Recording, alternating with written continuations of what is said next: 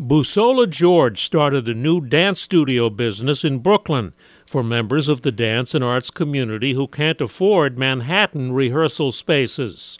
A professional dancer, Busola got her business training at the Brooklyn Public Library Business Startup Program, where she won Dime Community Bank's $20,000 top prize for good new business ideas. I've looked back on my journey and this whole process in dance and all of the people that I've met and that are still there for me. And they're still checking up on me. These are great people. They're mentors.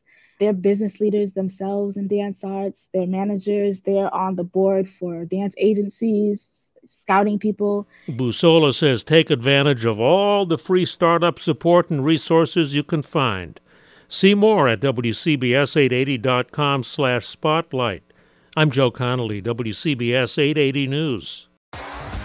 T-Mobile has invested billions to light up America's largest 5G network, from big cities to small towns, including right here in yours. And great coverage is just the beginning. Right now, families and small businesses can save up to 20% versus AT&T and Verizon when they switch. Visit your local T-Mobile store today.